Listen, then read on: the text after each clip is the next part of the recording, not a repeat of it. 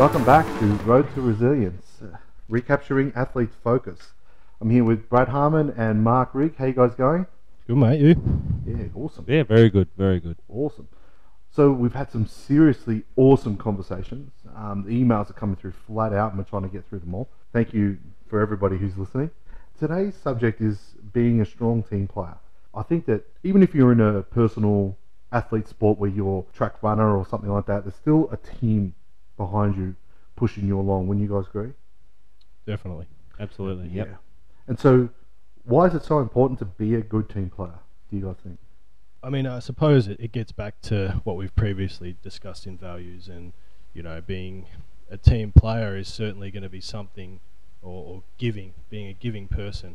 Most people are going to value, and being a team player, ultimately, if we look at it from as an athlete, that little selfish point of view, team player comes back around to you. And it's not until the end or nearing the end of many athletes' careers that they start to really give to their teammates and really genuinely want to see them succeed and help them out. So throughout the journey, you'll help your teammates and give them advice. A little bit of a personal story from my journey in professional baseball. It was dog eat dog. It was you versus the next guy on the team. So it was hard to understand that being a good team player and helping your teammate might propel him above you. And if he goes above me, that's the difference between me having a career in this game or not. So it's a real double-edged sword, from being a good team player to also wanting the best for yourself. So now, towards the back end of my career, and it all ties in with balance in life, balance in sport. What being a good team player does for me is allow me to stay in the game. So when I would struggle over in professional baseball, I was a really poor teammate. And I would sit in the dugout and basically sulk and just want someone to come and tell me it was going to be okay and I was good and, you know, don't worry about it. Now what I do is I've got a bit of a rule where if I make an out as a hitter, I have to say something to the next batter that goes up from our team.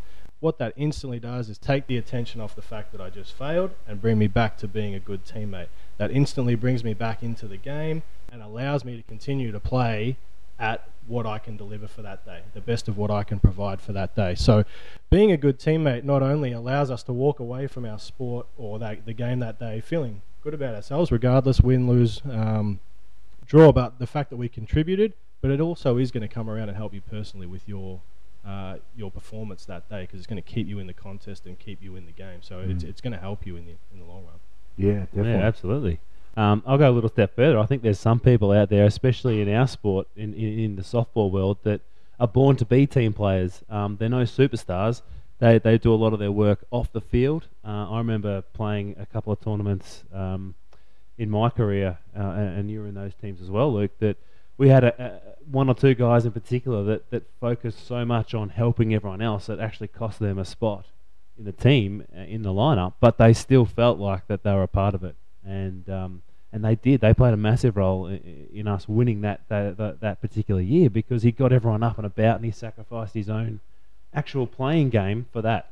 And then on the other hand, we had players who were superstars who may have had that bad day, who then just did go and sulk and sit in the sheds and sulk and really focus on how poorly they'd done and how they'd let the team down, when they didn't realise that by sitting there sulking about it, they were bringing everyone down rather than doing exactly what you said, getting everyone back up. So very, very important to be a team player. And I think you're right when you touched on it. The guys in there late in their career find a way to then start to pay it forward and to be more active and more of a team player. Yeah, definitely. And 100%, I can't agree with both of you any more than I already do. The one thing that I would add to that is, can you win without a team? Can you win without a team? Even if you're an individual athlete, track star, for an example, run for myself, can you win without a team? I'm pretty sure I know there's athletes out there, tennis players for an example, that probably should have and that didn't because they didn't have the right team around them. So to answer your question, I don't think you can. Mm-hmm. What do you think, Brad? No, I'd agree. There's 1% that are just truly that gifted. But for 99% of us, no, you need a team, but the right team. Yeah, definitely. definitely. So that's why, to me, it's so important that we are good team players, because if I'm not a good team player, and I've been in teams where I've had some really shitty teammates, some really bad ones that have made it all about them, and even gotten to a point where they want to go fisticuffs within the team. Those sorts of people, I never want to give back to them, never. And so it got to a point where I would distance myself from that person to do whatever I could to just play and then move away. It was really, it made the culture in the team so unbearable that it actually ended my career. It really did end my career. And you were in part of those teams as well, Mark, Yeah. where we've had players like that. And how did you guys deal with it?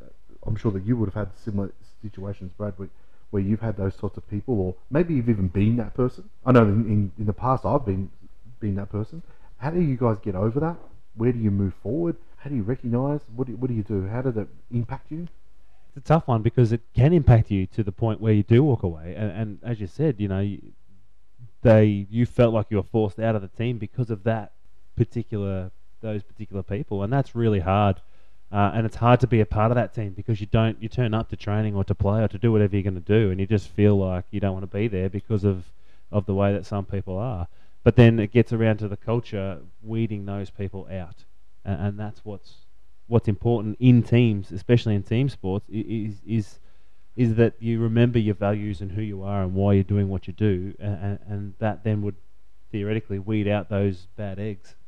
So eventually that's what did happen in that team, and those players that you're talking about, is that they did either shift their focus and become a better person, or they just left. Yeah, definitely. What about you, bro? Yeah, I agree. And for me, the key is what you're saying about having a good team around you and weeding those out. I think it's really important to have the understanding of the team going into whatever you're going into, if it's a season, if it's a tournament, whatever might be happening. But there needs to be that group consensus and understanding of what's going on, what's acceptable, setting those values, and then you match your individual values to suit the team's values or to match up with the team's values. But those team values are what you're setting as a group. So we understand that when people aren't meeting those requirements and meeting those values, that's when we've got certain issues, and we can be honest and have those discussions, and they can understand where you're coming from. Without those discussions initially, I would imagine that's where you're going to have a lot of conflict. And there's a lot of athletes, people in life general, who probably want you to conform to the way that they see things. So setting the values and setting the boundaries and the standards at the start is going to allow you to have those parameters where you can keep people accountable, and have that culture and that direction that you want to have. Without having those initial discussions, there's just going to be headbutts going left, right, and center. Yeah, definitely. And that's happened to me in the past, so I can definitely contest to that for sure. But there's one thing that I wanted to bring up with you guys first before I delve right into it. Do you think that there's a level of understanding for yourself and appreciation of looking after you first before you can give to your team?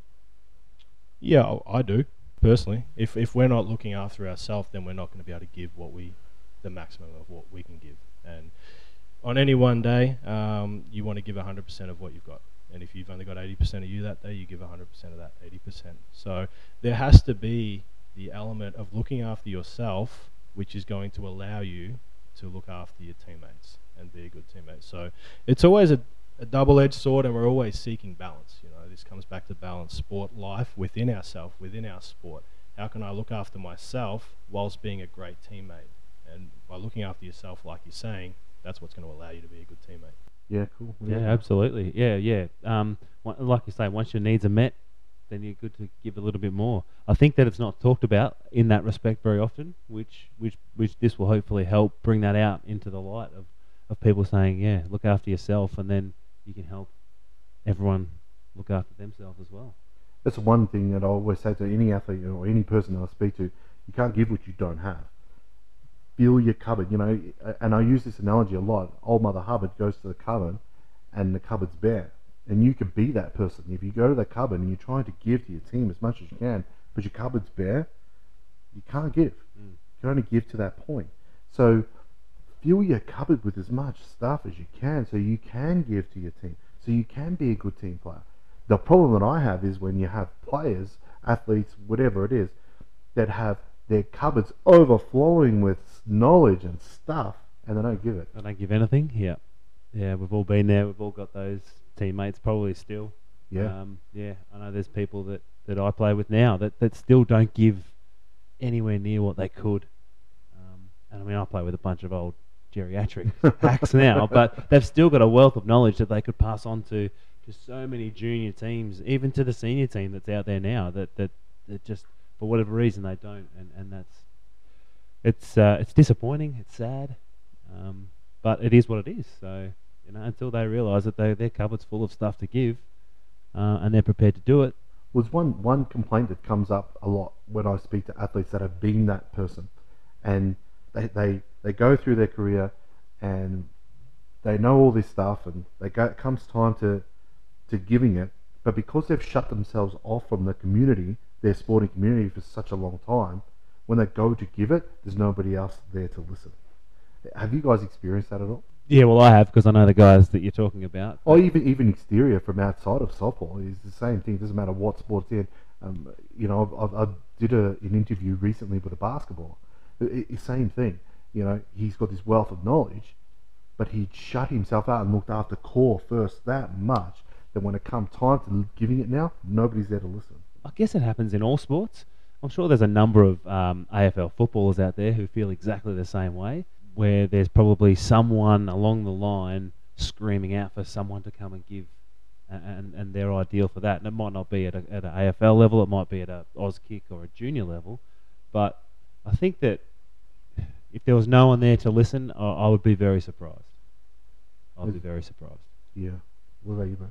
Yeah, and I think it's such an individual, I suppose, individual circumstances with each athlete, and I can talk from personal experience for a while there, even up until recently. And for an athlete, there would be different mindsets, and I always looked at it in a sense of, what am I getting out of this? And many athletes are the same. We reach a level where we feel like we were successful, what have you. Now I'm getting all this stuff. AFL football players, they're getting all this stuff. So when it comes time to give back, it's what am I getting out of this? Because that's what we're conditioned to do. You've made it to this level. Here's what you get with that. Coming back to the values, though, and that's where it becomes important. So now it's not about what I'm going to get out of this. It's what I'm going to give back and what I'm going to provide. And you're right with the wall. So many athletes at the elite level, very few are going to have the opportunity to leave the sport under their terms. So at the end of the day, 90%, whatever the percentage is, fail. We fail, and that's how we end our career. So that can be a tough thing sometimes for athletes to overcome and realize. We know, so for me personally, I know I have value and I can pass on some phenomenal knowledge to athletes. I just need to recapture that love of baseball. And baseball was so hard for so long, and I have so many hard memories when I look back, and ultimately I failed and got told you're not good enough, go home. But I don't look at the positive side, which I'm starting to do now. So many athletes, they would have that similar thought process where I'm not good enough, go away, do something else, and you fall out of love with the sport, rather than reconnecting with the people why we started, where having those values, being a good teammate, being a good person, are all those things that are going to allow you to want to help the kids and the younger people coming through within your sport. Yeah. See, for me, I'm completely opposite to that. And we're talking about this off air, is that even to my detriment, I'll coach the opposition because I can't help to see it not working right. For me, and Mark, you would be able to comment on this, I always thought that I was a good team person because I always felt as though I was only one out of 16 players. Yeah. So if I could get all 16 people doing the same things that I was doing, we would win. And it actually worked out in that way a couple of times in national championships. But for me, it kind of limited my potential to a degree because I didn't spend as much time on me as I did on other people. Yeah, and that comes down to who you are and why you are who you are. And And that's what I guess being a team player is. It might be helping out, it might be teaching, it might be being a good bench player, it might be doing whatever it is. And you yourself sacrificed probably part of your playing career for that. But we achieved the ultimate dream as a team in winning a couple of national championships, which we may not have if that wasn't the case. Yeah. So ultimately, what are some of the things that we've shared some more stories? But what are some of the things that people out there, listeners out there, could put into practice now that would make them good team players? What would be the first thing? The first thing I think is to think about someone other than yourself. Yep. That's the key to being a good team player. Is if I've had a great day, Grouse, how can I help someone else? If I've had a bad day, like you're saying, Brad, how can I help the next guy or the next girl get on there and do what she has to do? Yeah. What's something else we could add to that? Well, I think just probably, again, getting back to yourself, but having a look at yourself and what you would like to have happen when you're having a bad day, and how that makes you feel. So, when I was having a bad day and I was sitting on the dugout sulking, and I had a teammate come over and say, "Hey, come on, let's go, get back up, get with us, get into this team." Oh, okay, I'll come with you. So, do I see that in other teammates, and how can I pull them back to being with us again? And that's all it is. It's thinking of others and thinking of the culture that you want to set and be a part of, and not letting teammates hurt themselves and hurt the team. Yeah. That's all they're doing. They're disappointed that they let the team down, but they're going to let the team down more by their actions after what they've done.